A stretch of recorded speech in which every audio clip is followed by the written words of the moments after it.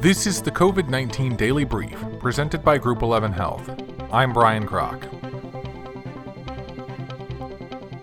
Masks are key to reopening schools, CDC director says.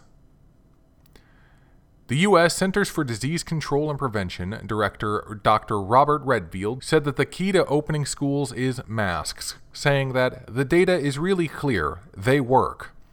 Speaking during a Buck Institute briefing on Tuesday, Redfield said the CDC will be coming out with some additional resources this week to help reopen schools.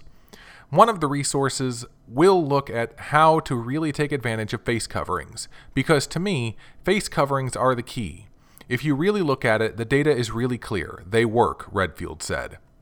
We are not defenseless against the virus. We actually have face coverings, and I do think that the more confidence that the American public has that face coverings are not a symbol, but they're actually a very important preventative intervention that can really block the virus, he said. Redfield added, "We are getting more and more data, so I can be more and more aggressive in relating that." Redfield said that the other resources will be aimed toward parents to help them make decisions on whether to send their kids to school. The other will be aimed at school administrators on how to keep schools safe.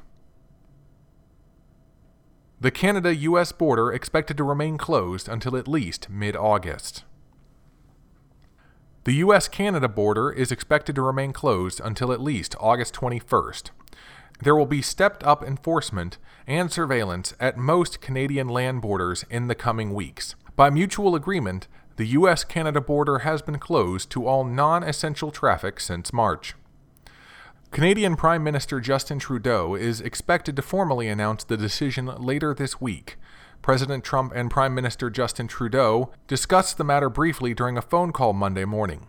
Also on Monday, Trudeau said Canada recognizes that the U.S. coronavirus pandemic is a complex situation. Every month, we have been able to extend the border closures to all but essential goods and services, and those discussions are ongoing with the United States right now, as we are a week from the next deadline for closures. We're going to continue to work hard to keep Canadians safe and to keep our economies flowing, and we will have more to say later this week, I'm sure, Trudeau said during a press conference on Monday. About the current closure, truck drivers, healthcare workers, flight crews, and others, including most recently sports professionals, are currently exempt from Canada's mandatory 14-day quarantine. According to one poll, a large majority of Canadians say the U.S.-Canada border should remain closed for the foreseeable future. This has been the COVID-19 Daily Brief presented by Group 11 Health. For more information on Group 11 Health, go to groupxihealth.com. That's groupxihealth.com.